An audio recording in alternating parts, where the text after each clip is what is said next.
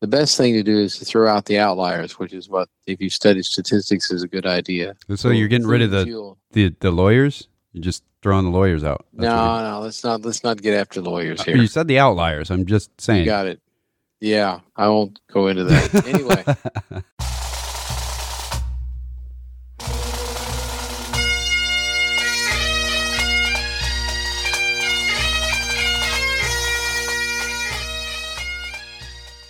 Once more unto the breach, dear friends, else close the wall up with our English dead.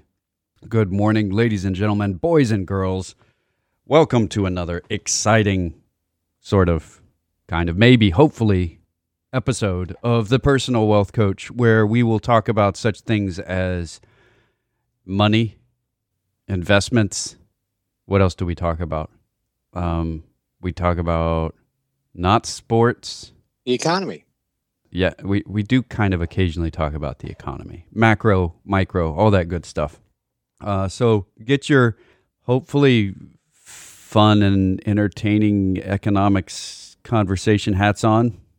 And those are important to those of us that are bald because we consider them a form of prosthetic. So get your thinking caps on, or at least your entertainment caps, and to be prepared to laugh at two bald people talking about finance and economics for 2 hours. Does that equate to 4 hours if you multiply it together? All depends on your time frame. Sanity levels, that sort of thing. It'd be kind of like an acceleration. It's time squared. Yeah, but that's expensive real estate. Times Square is really expensive real estate. I think that's really what's going on in Einstein's famous formula there. He's talking about the mass of the universe equals the value of Times Square's real estate. A vague interpretation. The universe has gained mass a lot in the last few hundred years. Yeah, because it went from beads to possibly trillions of dollars in value. So, yeah, a lot of mass has been gained in the universe, according to Einstein. Well, I mean, it's straight from Einstein. It's not us. This is what happens when you have economics math and physics math meet. They both have a beer, and you get weird results. But this is Jake McClure, and on the line with me is Jeff McClure. You could simply say that E equals MC squared, and MC is the beginning of our last names that we share in common. Right, and there's two of us, so we could be squared. So economy equals MC McClure squared. Right, perfect. That makes total sense, and it's got backing from sounding very similarly to a pretty good physics equation. So it should have its own truth implied there, right? That's right. Anyway, we have to do some disclosures and disclaimers. Yes. What do you want to do first, disclosures or disclaimers? I'm going to disclose. You can disclaim about the deeming. I will disclose. We are the Personal Wealth Coach. This radio program is not just a radio program. That name also applies to a firm that's registered with the SEC to give investment advice. It's a SEC-registered investment advisory firm. What does that mean? It means that the firm gives fiduciary investment advice in the best interest, in many cases, the sole interest of the client. That's really hard to do on the radio because we don't know who the client is on the radio. I think all the listeners would qualify because we're talking to them. We can't know you all, so we can't give you all investment advice on the air. It's not private. So this is education, not investment advice. And the SEC didn't approve us. They're just the place that we file. There. That's one or two disclosures down. We do have one fundamental conflict of interest. What's that? If the accounts get larger, if a client account gets larger, we make more money. Therefore, true. We are prejudiced in terms of accounts getting larger. Yes, I agree with that 100%. Although there are times when it's not a good idea for the account to get larger. Right. There's a conflict there. We have to fight our conflicts. Yeah. Would you like to give the next disclosure? The information that we have that we present on this educational radio program has been obtained from sources we deem to be reliable. However, we make no warranty or guarantee as to the completeness or accuracy of said information. Or unsaid information. Ha-ha. Ah, good. Yes. We make no guarantee about the completeness of unsaid information. And we make no promissory statements. I promise. Wait. The future is always uncertain. Shares when purchased may be higher or lower in price when sold. Coffee may be hot. Close cover before striking. Well, close cover before striking is getting kind of out of sync. I don't think a lot of people have seen matchbooks recently. Oh, they might have. Some people collect them, which is even more dangerous if you think about the combustible material that they're leaving in a jar near their bed. But, hey, it's phosphorus. What's wrong with that? What? Good stuff. Last thing is that we don't pay for this radio program, nor are we paid for the radio program. We've been doing this collectively since 1998, but Elder Baldy did it a year longer, started in 97. Before that, there was a television program, but I think that was called Money Talk, or what did you call it? Yep. Money Talk? Money Talk. Yeah. Central Texas Money. The Central Texas Money. There you go. So we've been doing this a long time, not getting paid this entire time. How many different owners has the radio station had? 5 during that time period? That seems about right. So when we started our program, we had a massive studio with 2 walls filled with windows and people on the other side of those windows with microphones that could talk to us as we were doing our program and tell us if there was breaking news and tell us who was on the phone. To now, we don't actually go into the studio because the studio is about the same size as my walk-in closet. And my walk-in closet is not considered large. In fact, it falls below the national average for master bedroom walk-in closets at this point. I didn't know that statistic was kept, but now I know that statistic is kept, yes. The average size of house right now, average, this is not the mean or median or people look at this, wait, what are you talking about? This is the average size. If you take all the houses out there and you kind of average them together, there's a lot fewer big houses, which means that a lot of houses fall in this category. The average size of a new home is 2,300 square feet. That's kind of cool. It's not the subject we're about to cover, but I think that's interesting. I think it relates to the fact that Times Square has been growing in value, and so is the mass of the universe. Right. So the houses have to get bigger to keep up. That's right. Right.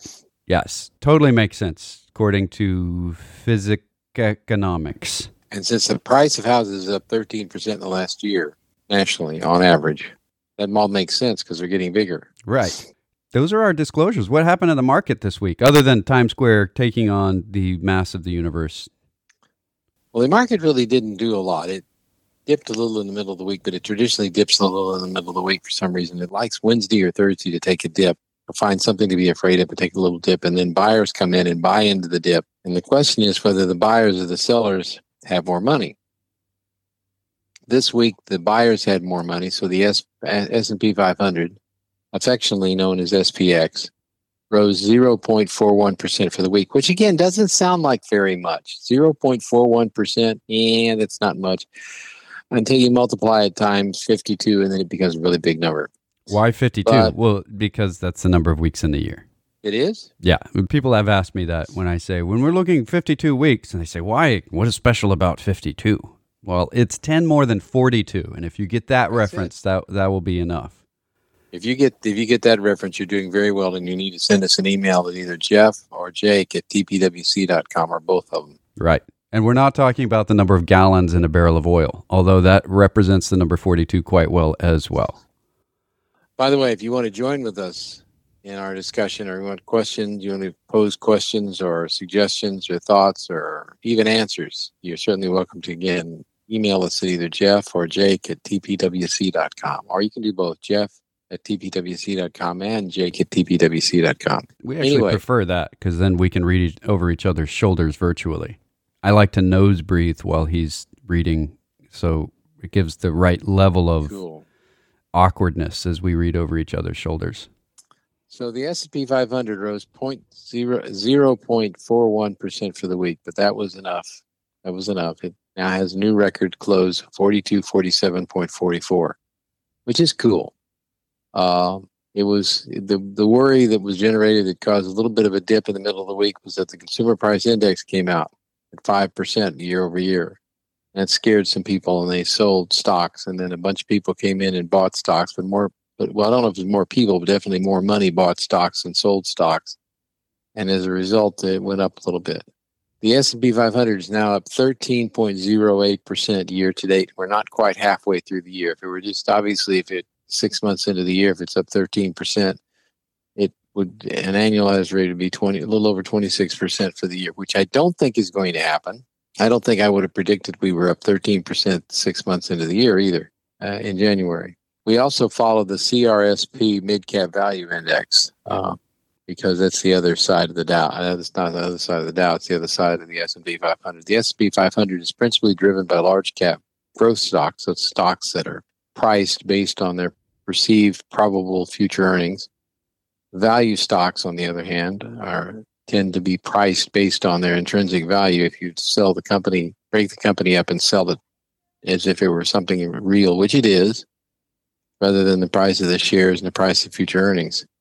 The mid-cap value is mid-cap is the smallest companies that are in the S&P 500. Small caps don't make it in there. So the CRSP Mid-Cap Value Index represents kind of a counterbalance to the S&P 500.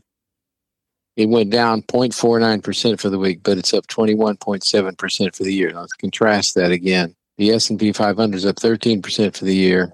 CRSP Mid-Cap Value Index is up 21.7% for the year. Believe it or not, that follows historic norms. Historically, smaller companies and value companies do better over the long term than do large cap companies and growth companies. So let's see if this continues, but it looks pretty good. The consensus on the street, and this is something I think it's important to keep an eye on, was that the stock market is priced fairly for the reported earnings for first quarter. Since most of the earnings are in from the first quarter, we have a pretty good picture of what companies were making in the first quarter. We need some new positive information. Now, let me give you a little bit of an idea of what we're talking about. There's two levels. There's two ways to look at the price to earnings ratio. That's the earnings that the S&P 500 has versus its price. It's a ratio. And the ratio, if you look at the trailing 1 year earnings, it's terrible. It is horrible. It is scary. It is the doomers and gloomers love to talk about it. Yeah, let's give us a reason for that. The trailing earnings look back at what are the earnings that the company's actually made over the last 12 months. Well, something major's happened over the last 12 months. I don't even think if you were hiding under a rock, you could avoid this. Most of us were hiding under a rock. That's kind of the point, is that we were like mandatorily hiding under rocks, which meant that earnings were down. So when you look at the price to earnings ratio of a trailing 12 months and we compare it to the stock market price, there's no way to say that the stock market's not crazy overvalued. But the price to earnings ratio trailing 12 months is 45, which is absurdly high. The last time it was that high was back in 2000, just before it crashed, which is why a lot of people think the stock market is due for a crash. Well, right. Some people think the stock market is due for a crash. On the other hand, yeah, we got to have multiple hands here. We're economists. On the other hand, if you look at the forward ratio, which is when companies come in, they say, here's what we think our earnings will be over the next year, which, by the way, is amazingly accurate. It's pretty close, yeah. What the companies say they're going to earn and what the analysts say they think they're going to earn. Put that together. That wasn't always accurate. After Enron and Arthur Andersen, when jail time is on the books for the CEO, if they say earnings that they really don't think they're going to have, just ask Elon Musk about that. The SEC is pretty firm about not talking about potential earnings without having some really good numbers to back it up with. So those forward-looking earnings. And the stock market is priced, the growth side particularly is priced mainly on forward earnings. In other words, the earnings that they expected over the next year. For instance, if you buy a piece of real estate, rental real estate, and you're buying it not because of what you think the dirt is worth or anything else, but because you want some income from it, you're going to price that purchase based on what the free cash flow is off of the the rental real estate building that you're buying. And that's how many successful real estate investments are made. Same thing is true when we look at earnings, which is in essence the profits of the S&P 500 companies collectively. Like we said, the trailing price earnings ratio is 45, but the forward price earnings ratio is 21, which, by the way, is well within the normal range of the S&P 500. And it's interesting also is that through this year so far, the forward price earnings ratio has been steadily dropping. In other words, the stock market is becoming, cheaper. Even though we're up 13% this year, the S&P 500 has steadily become cheaper as it's gone up 13%. Yeah, and I know that sounds really goofy, but that's the way stock markets really work. Yeah, when we've got earnings that are coming in greater and greater, and that's because we're going back to life. We're coming out from under the rocks. So going forward, we see earnings going up. The stock market has also been going up, but not quite as fast as the forward earnings have been. So that is the deal, is that if you look at it based on the price to earnings ratio, it's getting cheaper. That doesn't mean that there aren't parts of the stock market that are overpriced. There are absolutely easy to point at places where the stock market is so far overpriced that it has no bearing in reality whatsoever. Lots of those.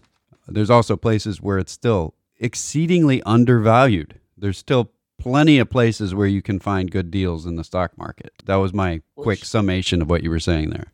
Which is an interesting thing. In May, 73% of individual managers beat their indexes in May. And so far this year, 56% have beat it, which is something different from what you may have heard. Historically, during a run of a major bull market, particularly, the indexes tend to beat the individual managers who don't use indexing. It's reversed itself this year very nicely. Active managers are way ahead of the index right now for this year. It's because this very unusual circumstance we're in right now. And let me go on to the 10-year U.S. Treasury, which is the benchmark for all bonds. Remember I said that the S&P 500 dipped on a inflation scare.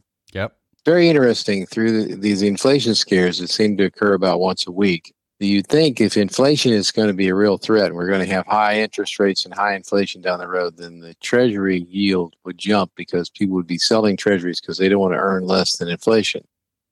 Instead, the Treasury note dropped 6% this week to 1.453%. Now, that's pretty fascinating. The Treasury note keeps dropping in yield. By the way, that indicates the value is rising.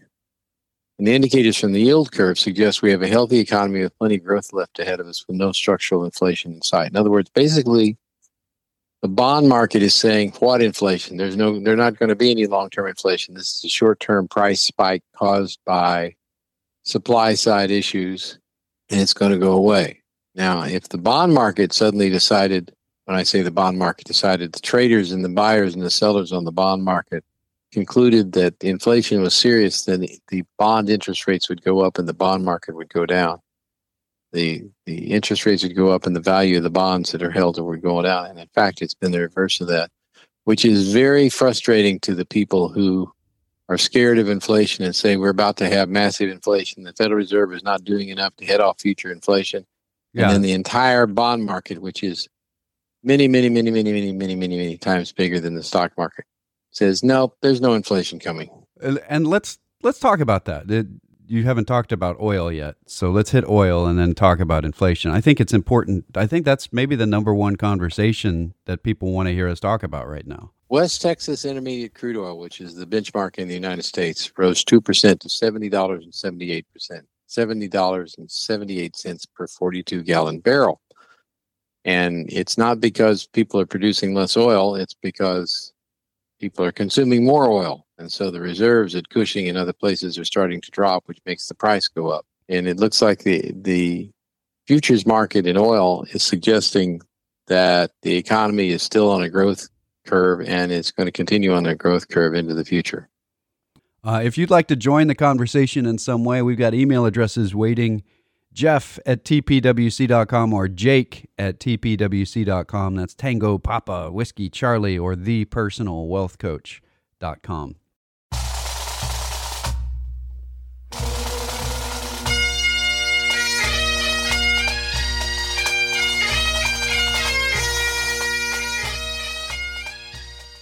And we're back with more of the Personal Wealth Coach with Jake and Jeff McClure. We have a question that's come in from John, and he says, CPI missing elements. This is like a chemistry question, I think. No, not a... All right. I'm trying to put physics and chemistry into economics again. His question is, I'm sure you've covered this before, but why do they ignore fuel and food in the CPI inflation when those are two common items that everyone has to pay for? He's been out in California this week, and current gas prices are $4.25 to $4.75. Be glad you live in Texas. Well, number one, John, thank you for emailing while you're hanging out in California. That's dedication there, that you would be connecting. I guess it's not any harder to connect from California than from anywhere else, but California is kind of hard to connect in. I don't know. Connecting how? I don't know. I just can't connect with California very well. Are you having a problem with California? Yeah. Okay. All right. Why do they ignore fuel and food? They don't do it in all of the CPI. You've got your CPI and then CPI excluding fuel and food.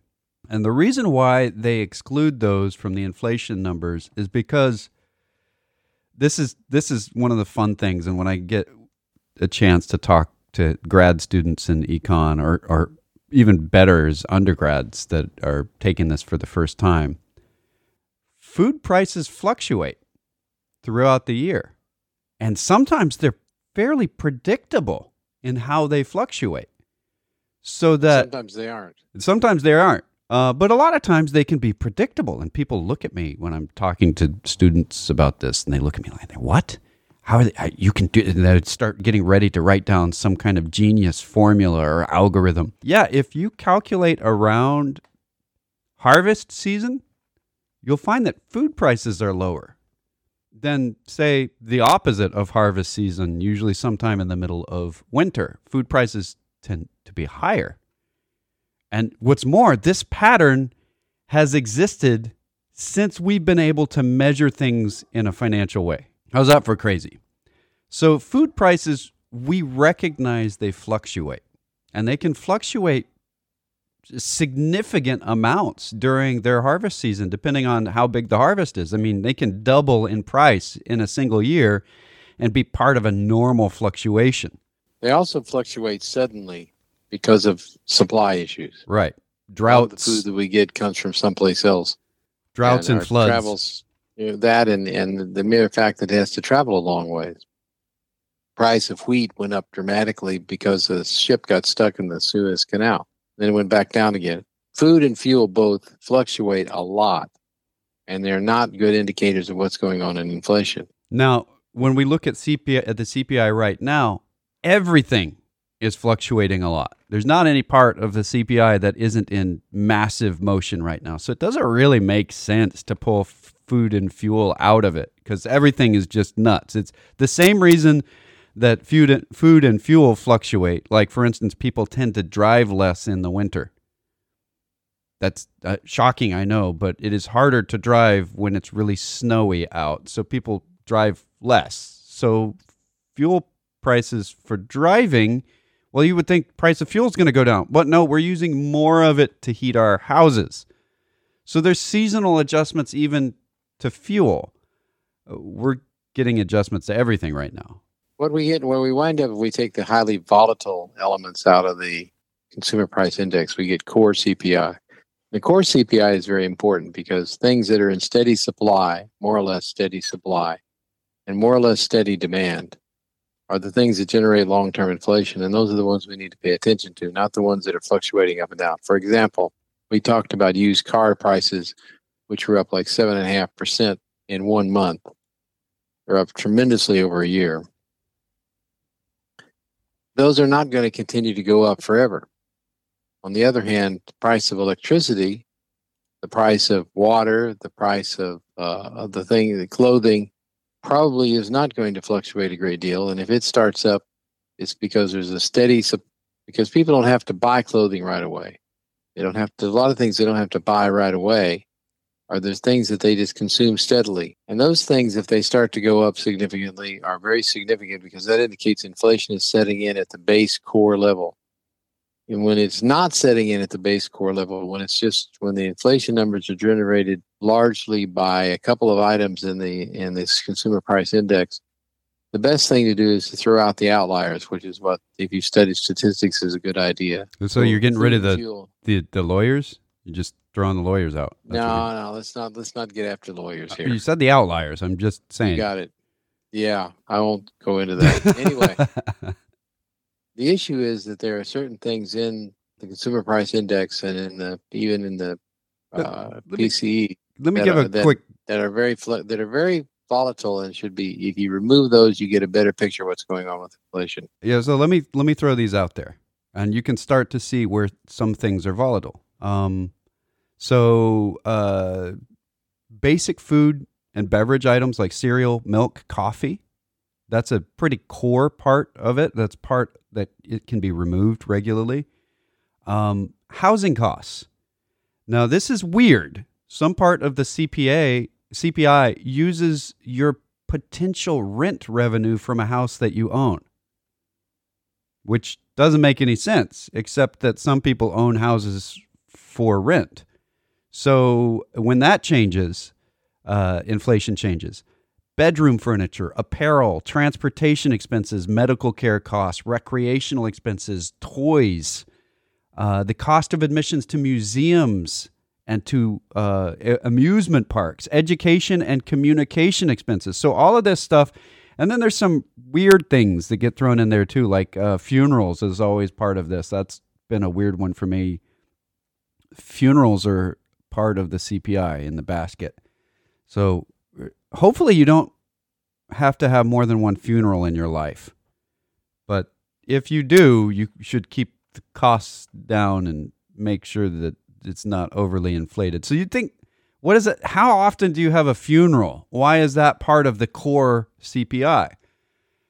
Because it's really trying to measure the cost of living. I know that sounds backwards when we're talking about funerals, because the cost of dying is part of the cost of living. The cost of the mortgage, the cost of the rent, the cost of what does it take to live? And then here's the last thing. This is the thing that makes all of it useless anyway. Now, John, this was a fantastic question.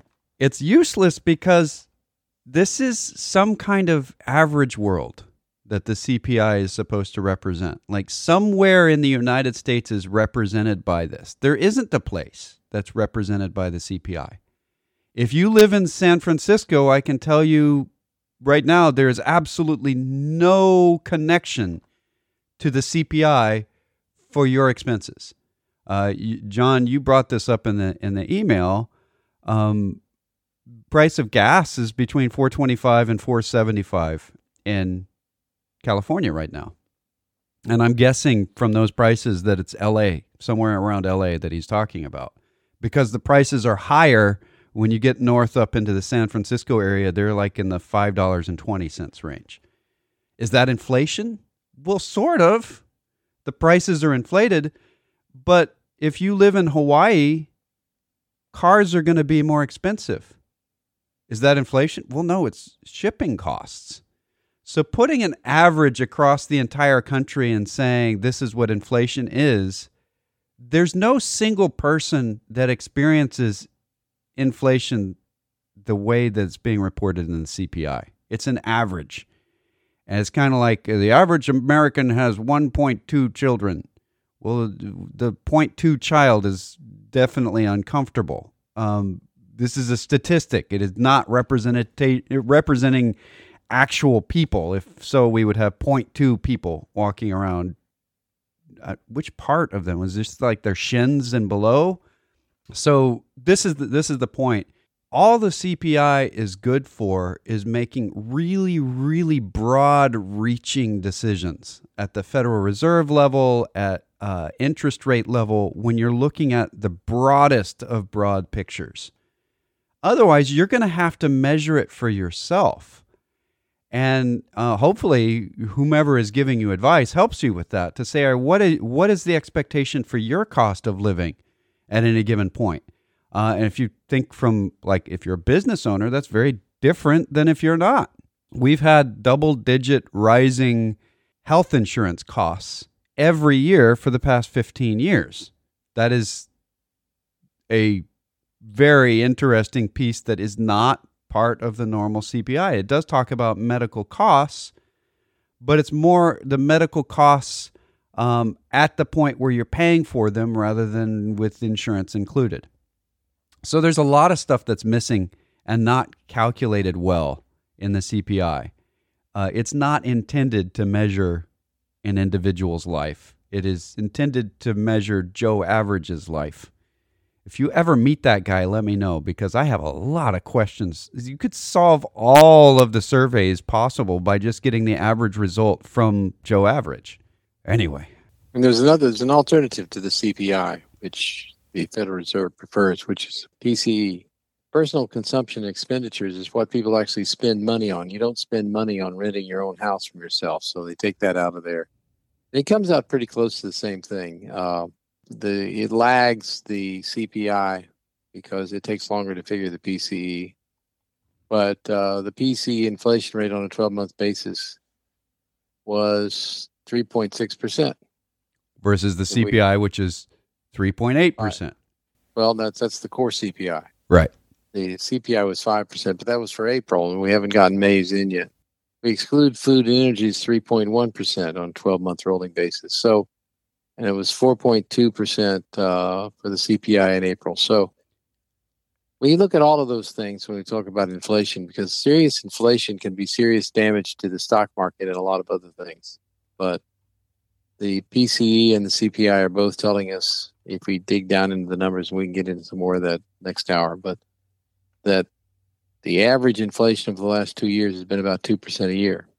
Yeah. So when you average out the drop in prices and the rise in prices, we've got about 2.3 to 2.5% inflation. And that's real inflation. It's probably going to go up a bit for a while before it goes down again. But if you'd like to talk to us off the air locally, we've got voicemail waiting during the weekend, real live people during the week. We actually do portfolio management and personalized fiduciary investment advice for people of high net worth. The local number is 254-947-1111. Or you can toll free 1-800-914-7526. That's 800-914-PLAN. You can go to our webpage, thepersonalwealthcoach.com or tpwc.com.